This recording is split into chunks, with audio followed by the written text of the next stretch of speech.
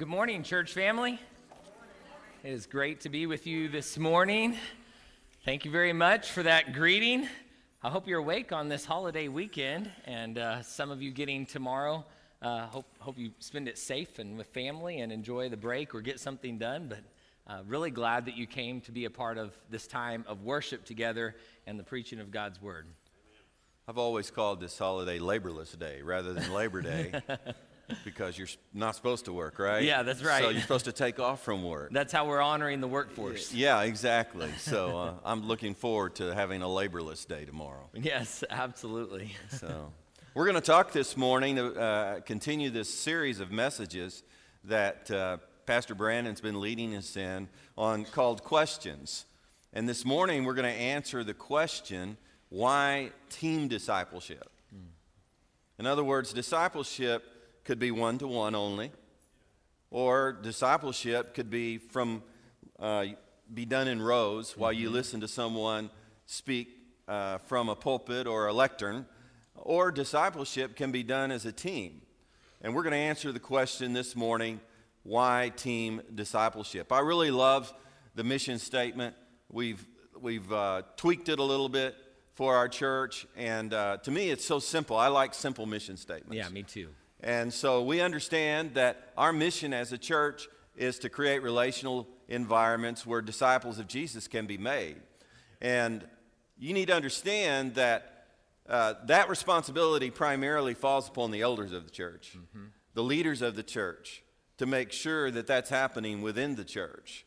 Now, we can't do it without the cooperation of the membership, but at the same time, it's the leadership's responsibility to set that. And so that's our mission. But why do we practice team discipleship?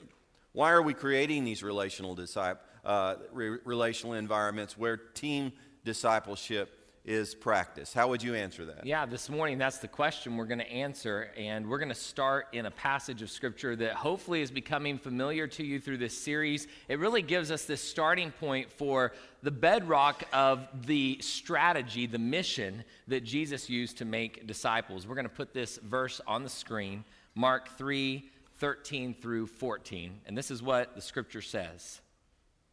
And he went up on the mountain and called to him those he himself wanted, and they came to him. Then he appointed 12 that they might be with him, and that he might send them out to preach. That passage of Scripture really shows us at the beginning of Jesus' ministry what he was committed to. What Jesus was committed to was team discipleship. We practice team discipleship because Jesus is our primary example.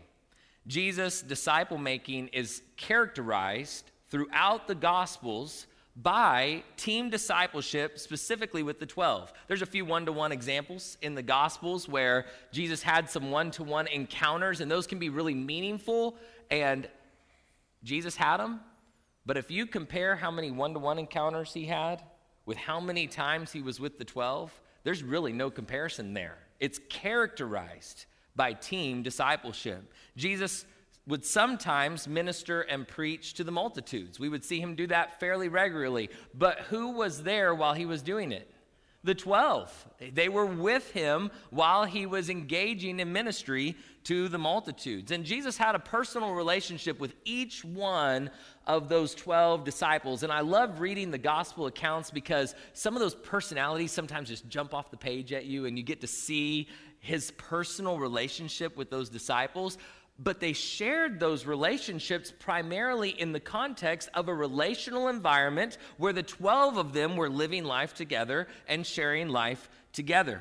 Jesus' method of disciple making was recruit a small group, create a relational environment, and make disciples as a team. And that's what he modeled for the entire 3 years, approximately 3 years of his ministry. Because Jesus did that, we're committed to that. And so we make disciples in relational environments, and we do it as a team. So we could just end the message right now and leave. Are you ready? We just answered the question. Why do we practice team discipleship? Jesus did it, okay? And we are followers of Christ. We understand that the definition of a disciple is found in Matthew 4:19, and to be a disciple of Jesus means, he said, follow me and I'll make you fishers of men. And so a disciple of Jesus is someone who follows Jesus. Yeah.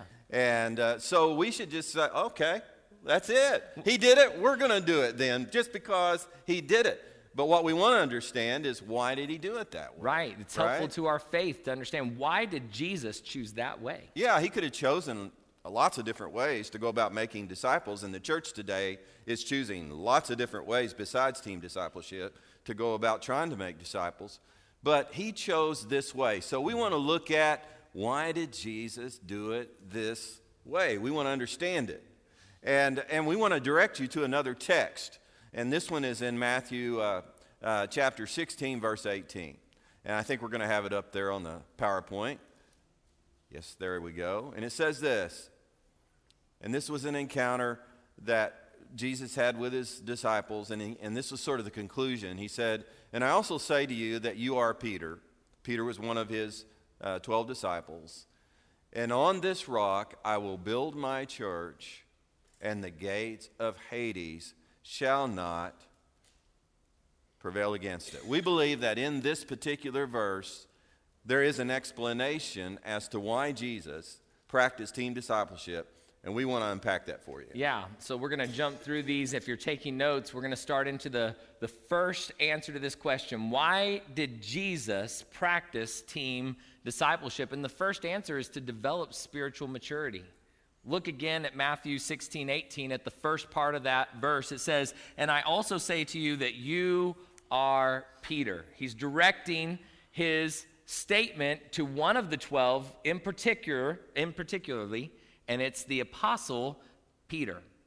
Now, if you've read the gospel accounts, you're undoubtedly familiar with Peter. He's all through the gospel accounts, and he's probably, of all the 12, the one that we get to watch have the most immaturity at the start of his discipleship relationship with Jesus, and then it grows into significant maturity to the point where Peter is the one leading the church after the ascension of Jesus in Jerusalem when the church is being founded. And so Jesus had big plans for Peter's future.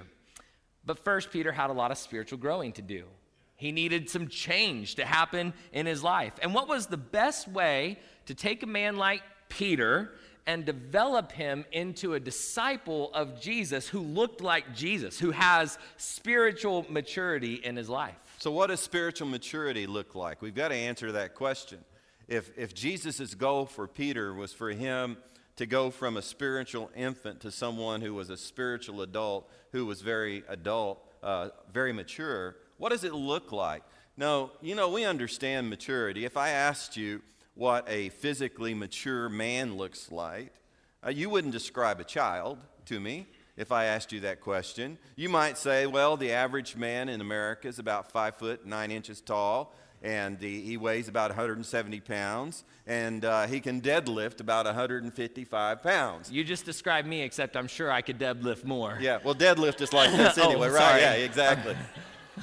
And so you might say that, well, that's a physically mature man. Or if I asked you the question, well, what does a physically mature apple tree look like? Well, that may be more difficult for some of us to answer, but if you had the right information, you might say that, well, it has a trunk that's about 6 foot tall, and it reaches at least 20 feet in height, and it produces these apples. It produces this fruit. Mm-hmm. But if I asked you the question, what does a spiritually mature disciple of Jesus look like? What would you say? How would you answer that question? And could you answer that question if I came up to you personally right now and said, tell me what you think a spiritually mature disciple of Jesus looks like? How would you answer it? How would you answer it? Yeah, should I get the mic and we could test? We won't do it, but I wonder how many different answers we would get.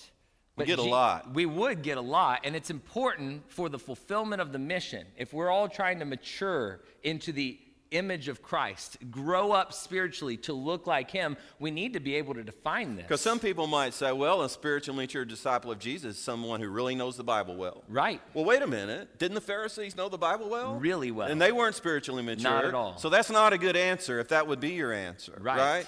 Knowledge is important, but it's not the definition of spiritual maturity. That's right. Or we might say somebody who's really given away all of their stuff to the poor, but wait a minute. Paul said in 1 Corinthians 13, that's not necessarily a spiritually mature person. Right. So what is it? What's it look like? Well, we have to understand it, and we're going to turn to Jesus again for our answer. In the last moments of his life, when he was sharing that communion, that Lord's Supper that we just shared this morning with his disciples, he actually said something 5 times. And I'm just going to show you one of the places that he said this thing 5 times. And don't you know that those last words are significant? That they mean something? Like the last things you're saying before his death, you know that he really is being intentional with those words. So what does Jesus say, and how does he say that the world will know who we are? John 13, 34 through 35. A new commandment I give you, Jesus says, that you love one another. As I have loved you, that you also love one another. By this will all know that you are my disciples if you have love for one another. Jesus said these words right after he washed his disciples' feet and modeled for them what kind of love they were to have for one another. If I asked you, what is a spiritually mature disciple of Jesus look like? You should say, well, first, they love the other disciples of Jesus. They love the church. They love one another. Spiritually mature people are not characterized by being self-centered. They are characterized by being God and others-centered. We can all battle with self-centeredness at times, but what characterizes someone who has grown up into the image of Jesus and is looking like him is first and foremost their love. Their love for God and their love for others. Jesus said that all the law and prophets hang on those 2 commandments, that you would love God and love others. So how do you take someone like Peter, who's very self-centered and very self-focused when he first meets Jesus? He believes in Jesus, but he's still very self-centered, self-focused, ignorant, doesn't know a lot about the way Jesus wants him. How do you take someone like Peter, who's really rough around the edges, and you help him mature into this disciple that loves the way that Jesus loved? That's the question. That's the question. Well, Jesus knew that the best way to do that was to place Peter in an environment where team discipleship was being practiced. In other words, Peter wasn't going to learn to love just by being in a one-to-one relationship with Jesus. Yeah. That would have been great. He had Jesus all to himself when he had him. But that wasn't going to happen. And he wasn't going to learn just by hearing the lectures and teachings that Jesus gave to the multitudes. Right. In order for him to really develop spiritual maturity, which we understand, according to the command of Jesus, is love, then he needed to be involved in a team. The disciples of Jesus learned what love looked like by being with Jesus, but also by being with one another. And we have all of these examples where Peter learned what love looked like by being with Jesus and being with the other disciples. For example, Peter learned that he needed the other disciples to accomplish great things by being with them when Jesus fed the 5,000. And so he understood that, man, we need each other in order to accomplish what Jesus wants us to do by being a part of that team. He would have never learned that just in one-to-one discipleship. No. Peter learned to put others before himself by being with James and John when he saw them put themselves first. Didn't that test him? And then Jesus instructed them that that's not the goal. That's not the aim. If you want to be great in my kingdom, you got to be servant of all. Peter wouldn't have learned that if he wasn't a part of that team of disciples. Peter learned the importance of serving one another by being with the other disciples when Jesus, at the Last Supper, he washed all of their feet. Mm-hmm. And he objected to it, you remember? He objected to it.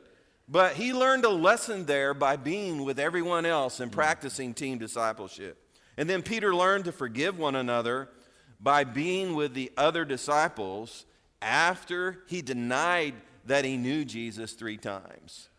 And Jesus corrected him right there in the presence of all the other disciples. And he learned about forgiveness. Yeah. And that love means to forgive through that particular experience that he had with all those disciples. Do you see how all these examples of what happened to Peter, because he was in team discipleship, it tested him, it created friction, there were challenges. You can't grow in love in a cushy environment. You can't grow in love in isolation.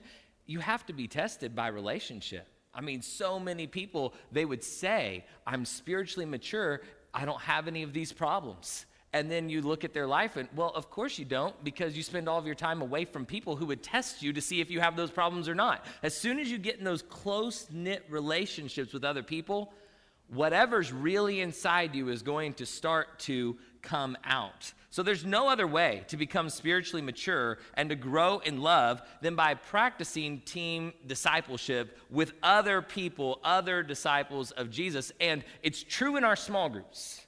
It's true in all of them. This is the place where we get together as a team, and as those relationships grow, we get tested and challenged so that love can grow, but it's not just limited to our small groups. No, the small groups are important because they give us an opportunity to engage with people that we ordinarily probably wouldn't choose to engage with. Yeah. We have this natural tendency just to choose to engage with people that we like. You know, well, if I'm going to learn to grow in love, I need to engage with some people I really don't prefer. Yeah.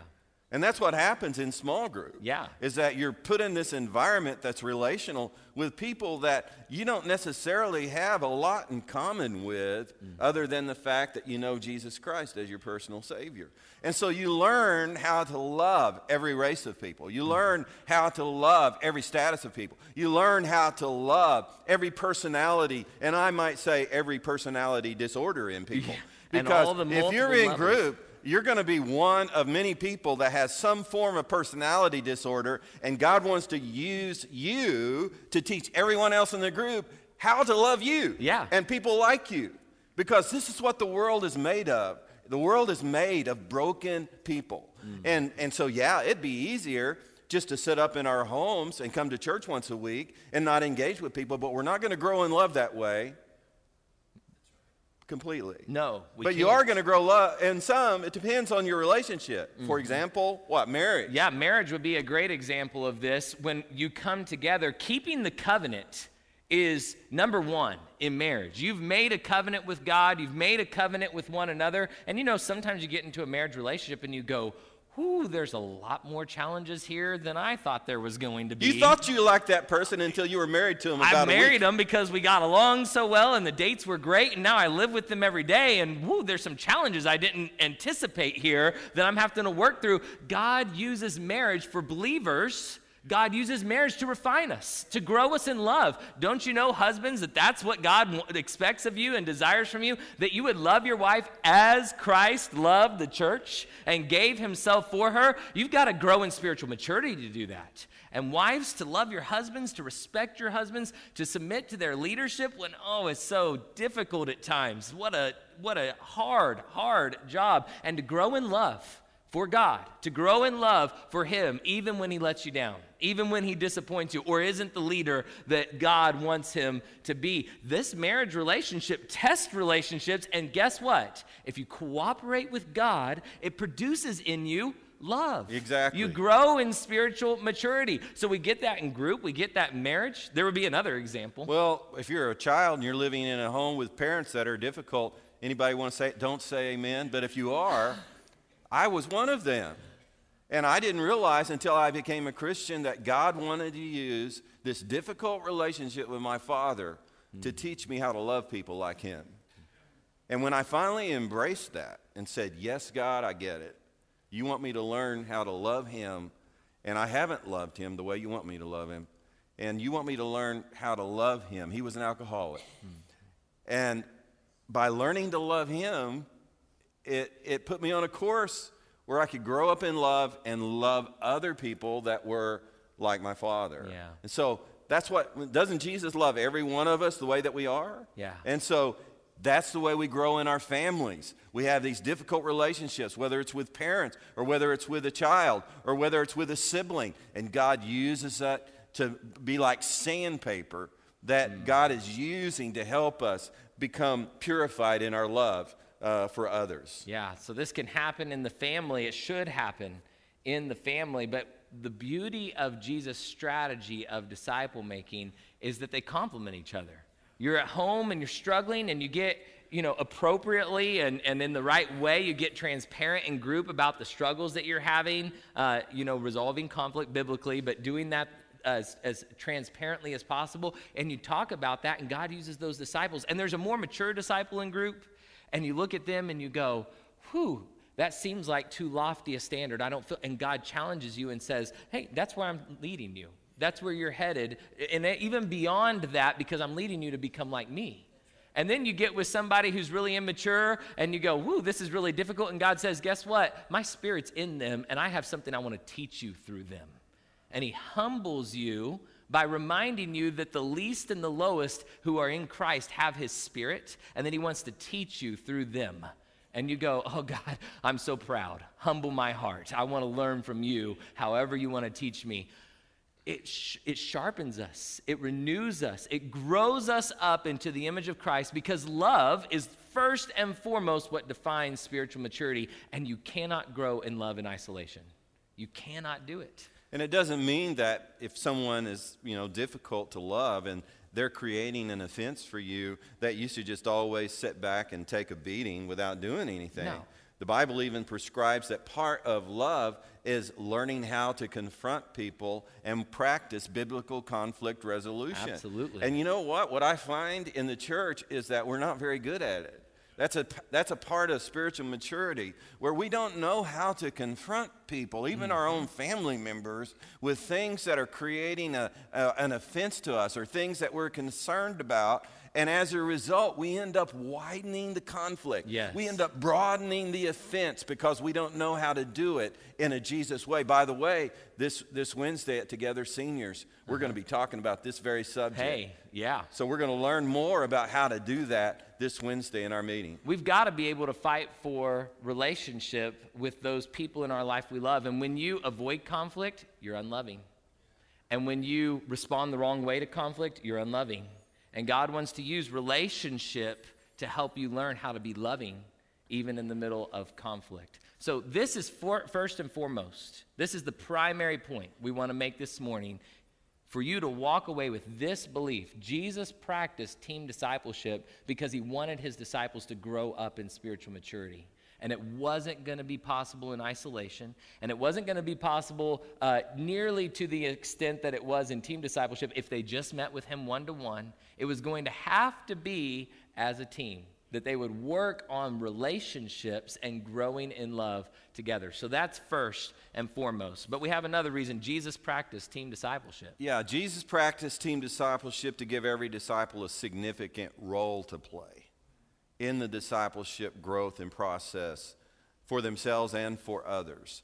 In Matthew 16:18, notice, come back to that text, after he said, and I also say to you, you are Peter, and on this rock I will build my church. I mean, Peter had to be like, whoa.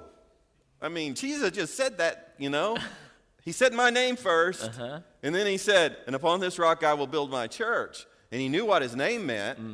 We understand that the rock is the rock of revelation of Jesus Christ. But at the same time, for him to include Peter in this admonition and then say then the gates of hell won't prevail against it, it must have went, wow, I've got a significant role to play here. And that was important to Peter. Jesus went on to compare, well, in fact, in this passage, I will build my church, means that Jesus compared his church to a building that he was constructing. But he wanted every disciple, not just Peter, he wanted every disciple to know that they were an important part of the construction of this building called his church. Now, Peter may not have understood this when he got this admonition from Jesus. He may have just thought, yeah, I'm better than everybody else. I don't know what he thought. But later on, we know he understood this because he said he understood it, that every single member of the body of Christ has a role to play. In fact, Peter would call every member of the body of Christ a living stone in the construction of the church of Jesus Christ. Yeah, we can read the words of the Apostle Peter in maturity once he had grown, in 1 Peter 2, 4 through 5, Peter said, coming to him as to a living stone, rejected indeed by men, but chosen by God and precious. You also, as living stones, are being built up, a spiritual house, a holy priesthood, to offer up spiritual sacrifices acceptable to God through Jesus Christ. Now, Jesus used another analogy besides the construction of a building to show every member, every believer, that we are play an important role in the construction of the building. He used his body. He called his church the body of Christ on earth. And Paul began to talk about the body of Christ on earth, and he started talking about the members of the body, and he used specifically the feet and the hands, he used specifically the eyes and the ears, and he talked about how each person in the body of Christ is an important member of his body and has this critical role to play in the body of Christ. You know, so the Bible's teachings that the church is Jesus' building and that the church is Jesus' body makes every person in the church indispensable to the mission of Jesus, which is to create relational environments where disciples can be made. So Jesus practiced team discipleship because on a team, every single team member, every single disciple has an opportunity to function as a living stone or a member of his body. If you didn't have team discipleship, you're not going to have an opportunity to function as a living stone, to function as a member of the body. Only a few people can function that way. It's one of the reasons why the teaching of spiritual gifts has really suffered in the Church of America. Because if you abandon Jesus' strategy of team discipleship and you start thinking the places to get involved are to be an usher or to welcome at a door or to work in children's ministry or to clean up after people after they gather, there's just not a lot of places to exercise those gifts. No, that's about 10-15% of the members. Right, but when the Holy Spirit came, he indwelt the members of the body of Christ. And at Pentecost, that happened to those believers. And the scripture says that they met daily at the temple, but that they also broke into small groups and they met together in homes, in those small groups. Why? Because the disciples, these apostles who were leading the church, they were the ones who had been with Jesus and they knew Jesus' strategy.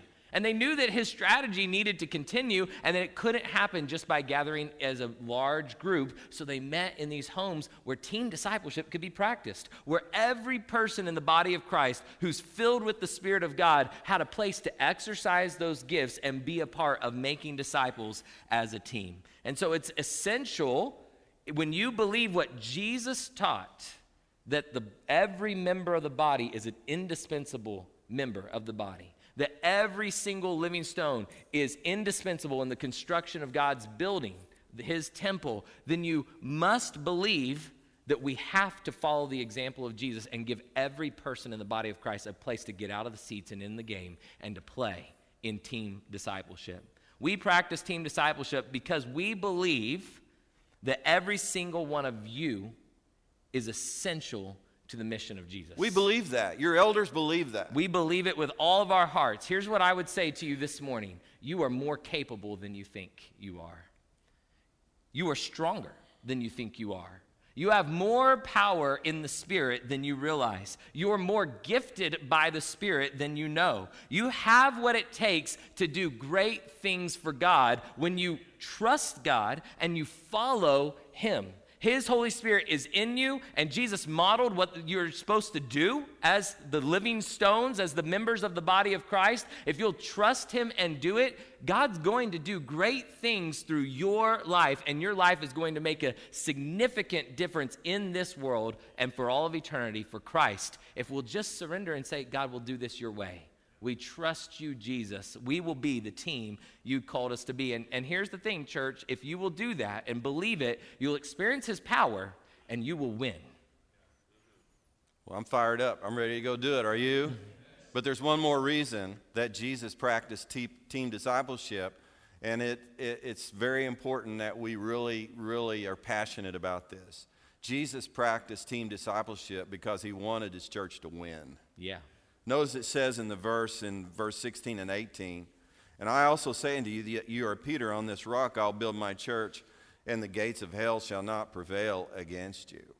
That means we win.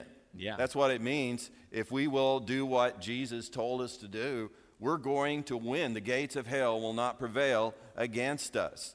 In Matthew 4:19, Jesus said to them, "Follow me, and I will make you fishers of men." Yeah. He wanted the disciples of Jesus to win by reproducing other disciples. That's the only way it was going to carry on. Yeah, this had to be bigger than just that group of 12. And in order for it to be bigger, it had to be reproducible so that they could become disciples who make disciples. For the disciples of Jesus to reproduce, Jesus had to use a reproducible process that they could learn and that they could follow. That reproducible process is team discipleship. Team discipleship is the only way for the church to reproduce by training new leaders and by new teams branching and forming new small groups where a relational environment is made and those disciples work together. And you do it again, and you do it again, and you do it again, and you make disciples to the ends of the earth. And this is the problem. Jesus gave us that plan. And the church has divorced the method of Jesus from the message of Jesus and expected to get the same results as Jesus, and it just won't work. Yeah, if you know anything about church history, you know that there are certain regions in our world that used to be heavenly populated by Christians because the church had exploded and grown. Yeah. And now it's not there anymore. In fact, it's been overrun by other religious faiths that are more populated than Christians are. In fact, in those areas that one time were considered, Christian areas of the world, they're pagan again. And so what's happened? Well, what's happened is that the church has this tendency to drift away from the primary method that Jesus used to make disciples, which is team discipleship. We drift away from it. We choose that which is easier. And to this day, you can travel all over the world and you can find these incredible buildings, these empty Ephesus, that have been built at one time where hundreds and thousands of Christians used to gather for worship. Now they're empty. Yeah. What happened? They became dependent upon that facility. They became dependent upon that building. And now it stands as this great empty edifice that we go, wow, wasn't that incredible? That was amazing. But it's empty. It's empty. Because the church of Jesus Christ has forsaken the primary method of Jesus to make disciples. And we need to recover it. Yeah. We're not reinventing something new. We're recovering something old. Yeah. Yeah, Jesus has shown us the way to do it, and we will practice team discipleship. Our aim is not to build new buildings. That's not our aim. It's to build up disciples of Jesus. We're not focused on developing a staff team. We're focused on making disciples who can make disciples. And when building a new building or building a staff team can serve the purpose of creating relational environments where disciples of Jesus are made, then we'll gladly implement those tools in order to fulfill that. But we're going to let that serve that purpose and not the other way around. Exactly. We're not going to allow us to serve the building. We're not going to allow us to serve the staff. The staff in the building will serve the purpose of making disciples who make disciples to the ends of the earth. So we believe this. We believe that when Jesus says that he will build his church and his church will win, we believe that what he's saying is true. But we believe we have a part to do. Our part is to devote ourselves to the mission of Jesus, to make disciples.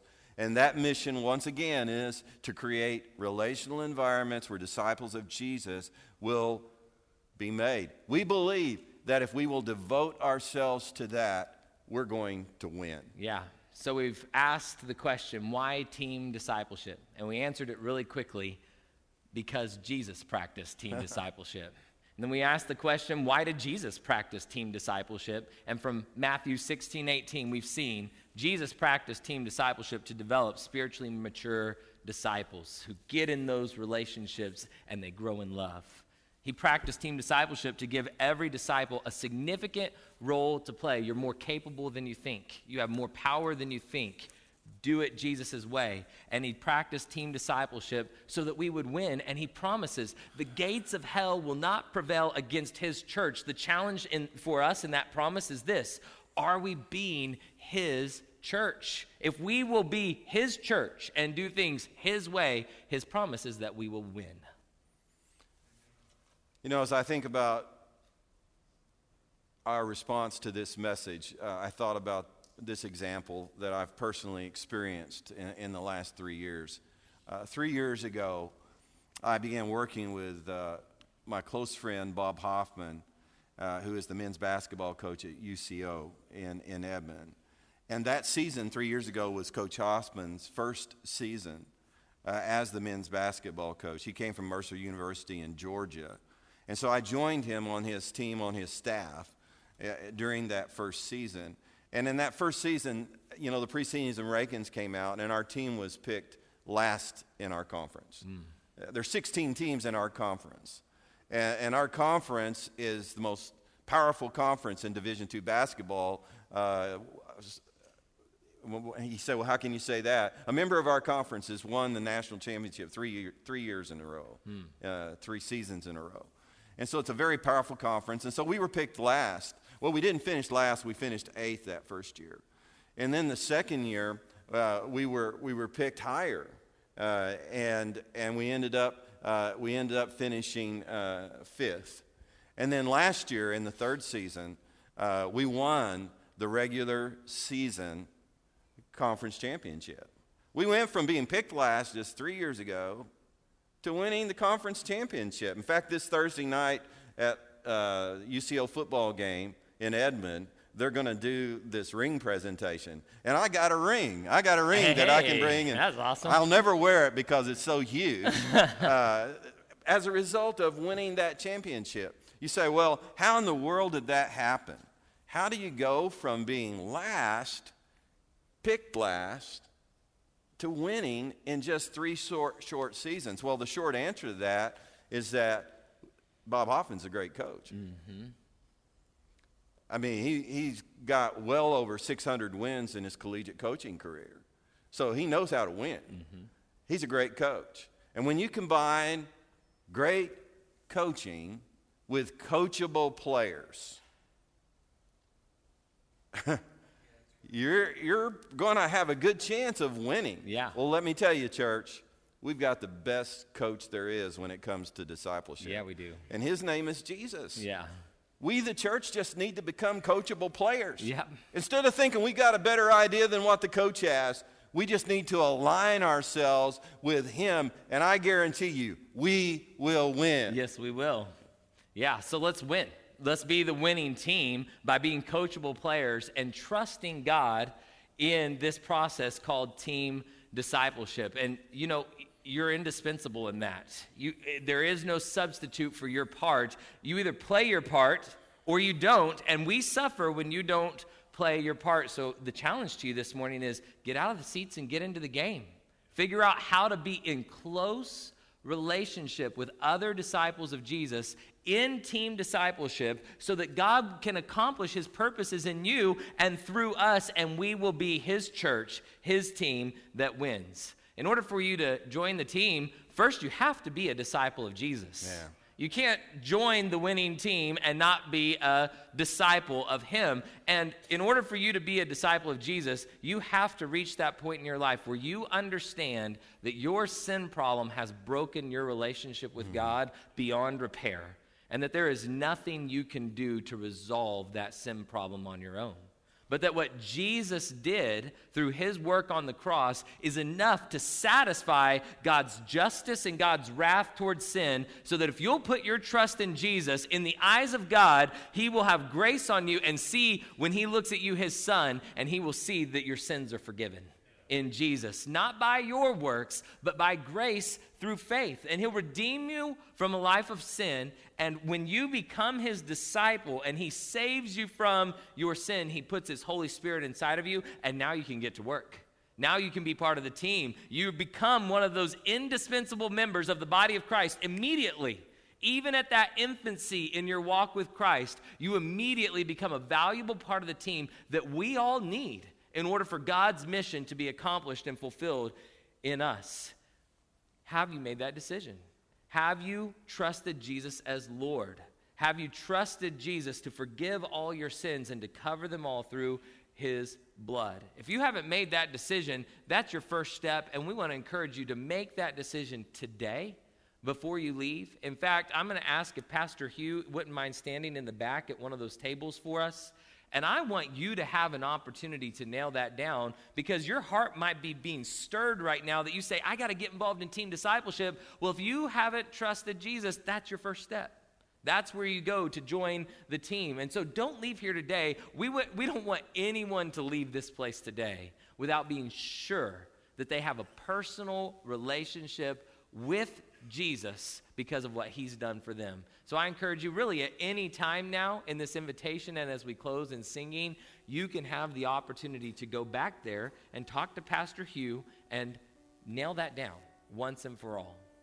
Now, once you know you're part of the team because you're a disciple of Jesus, that's when the journey really begins. That's when the fun starts of developing a culture, a winning culture. Winning teams have winning culture. We have a winning coach, and he's shown us how to have a winning culture, and he wants us to share that winning culture. And I want to encourage you, trust God by trusting those spiritual leaders that God has placed over your life. And get out of the seat and in the game by joining a small group. And when you go to that small group, engage in the purpose of that group. Some of you are great teachers. It's not the place. It's the place to form relationships and grow in love and to hear the Holy Spirit through every member, not just one. We're not looking for some superstar in group who has all the answers. We're working as a team to make disciples. And if you think you're that superstar that has all the answers, I just want to assure you right now that your heart is filled with pride. Because God reminds me every single week when he talks to me through one of those people who's new in their walk with Christ and is growing in this process, and he pricks my heart and he shows me an area where I'm not being like him, and he reminds me again, there are no superstars except King Jesus in the church. Amen. He is the only one who is the superstar in his church. So get out of the seat, get into the game, and trust, grow in faith and trust. God's Holy Spirit is in that person in my group, and that person in my group, and that person, regardless of where they're at. And shut your mouth and listen to the Holy Spirit. And trust him to talk to you through those people. And then, when his Spirit prompts you, instead of going on your soapbox, ask him, why are you saying this to me? And use an I statement. Get humble about it. And say, you know what God's saying to me? And be transparent and bring it into the light. Oh, it's going to challenge you. Because you're going to go, can I really trust these people with this kind of information? That's going to challenge you. And when someone violates that trust, it's going to sharpen you because you have to grow in love. Because, oh, that hurt a little bit, because relationships hurt sometimes. And you trust again, and you resolve conflict biblically instead of going one way, running away, or doing something, that you would regret. And you grow in love. And you grow in love, and you grow in love, and you take that practice back to your family, and you take that practice back to your workplace and to your friends, and you learn how to grow in love, and all of a sudden, your life is looking more like Jesus because his life was defined by love. So go and practice it in your group. Get out of the seats and get in the game. We need you. We can't do it without you. We have to have your help because the mission of Jesus depends on every person in the body of Christ doing their part. So trust the Lord in that. And then I want to invite you before we close here, there's no substitute for living it out in relationship. Discipleship's better caught than taught. But our elders work together and our coaches of our small groups work together every year. And we do this one-day experience called 400. And when we do 400, it's our most in-depth discipleship and relationship training.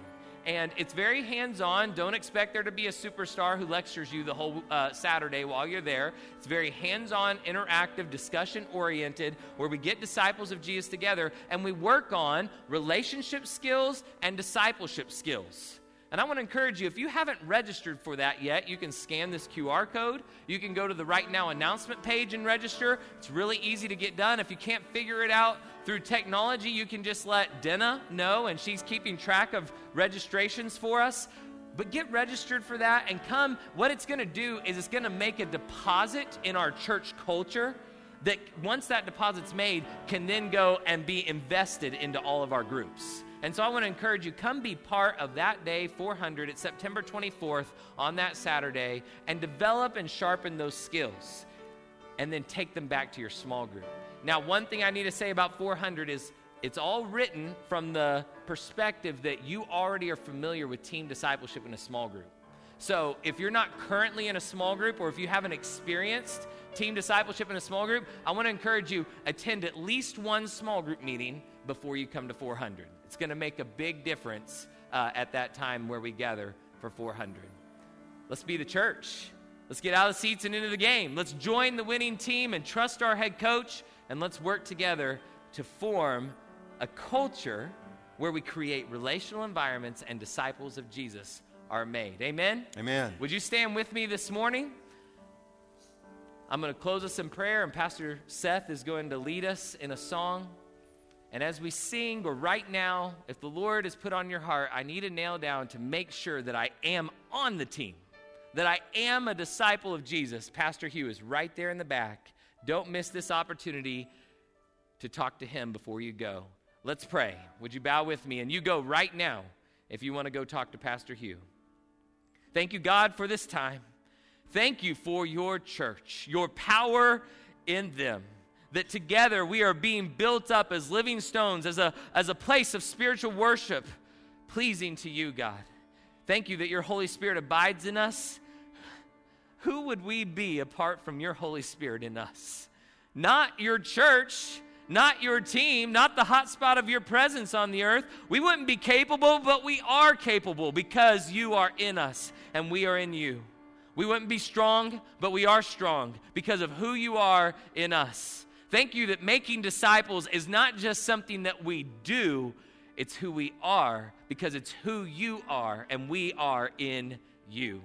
God, we pray that your church would rise up at Together Church, that we would accomplish this mission of creating relational environments where disciples of Jesus are made, and that as we work to accomplish that mission, that you would fulfill the vision that you've given our church, that we would develop people who radically impact the whole world for Jesus Christ. God, that's bigger than us. It's beyond our scope, but it's not beyond your scope. It's not bigger than you are. So God, we pray that you would do it, and we just say again, God, we will be your people.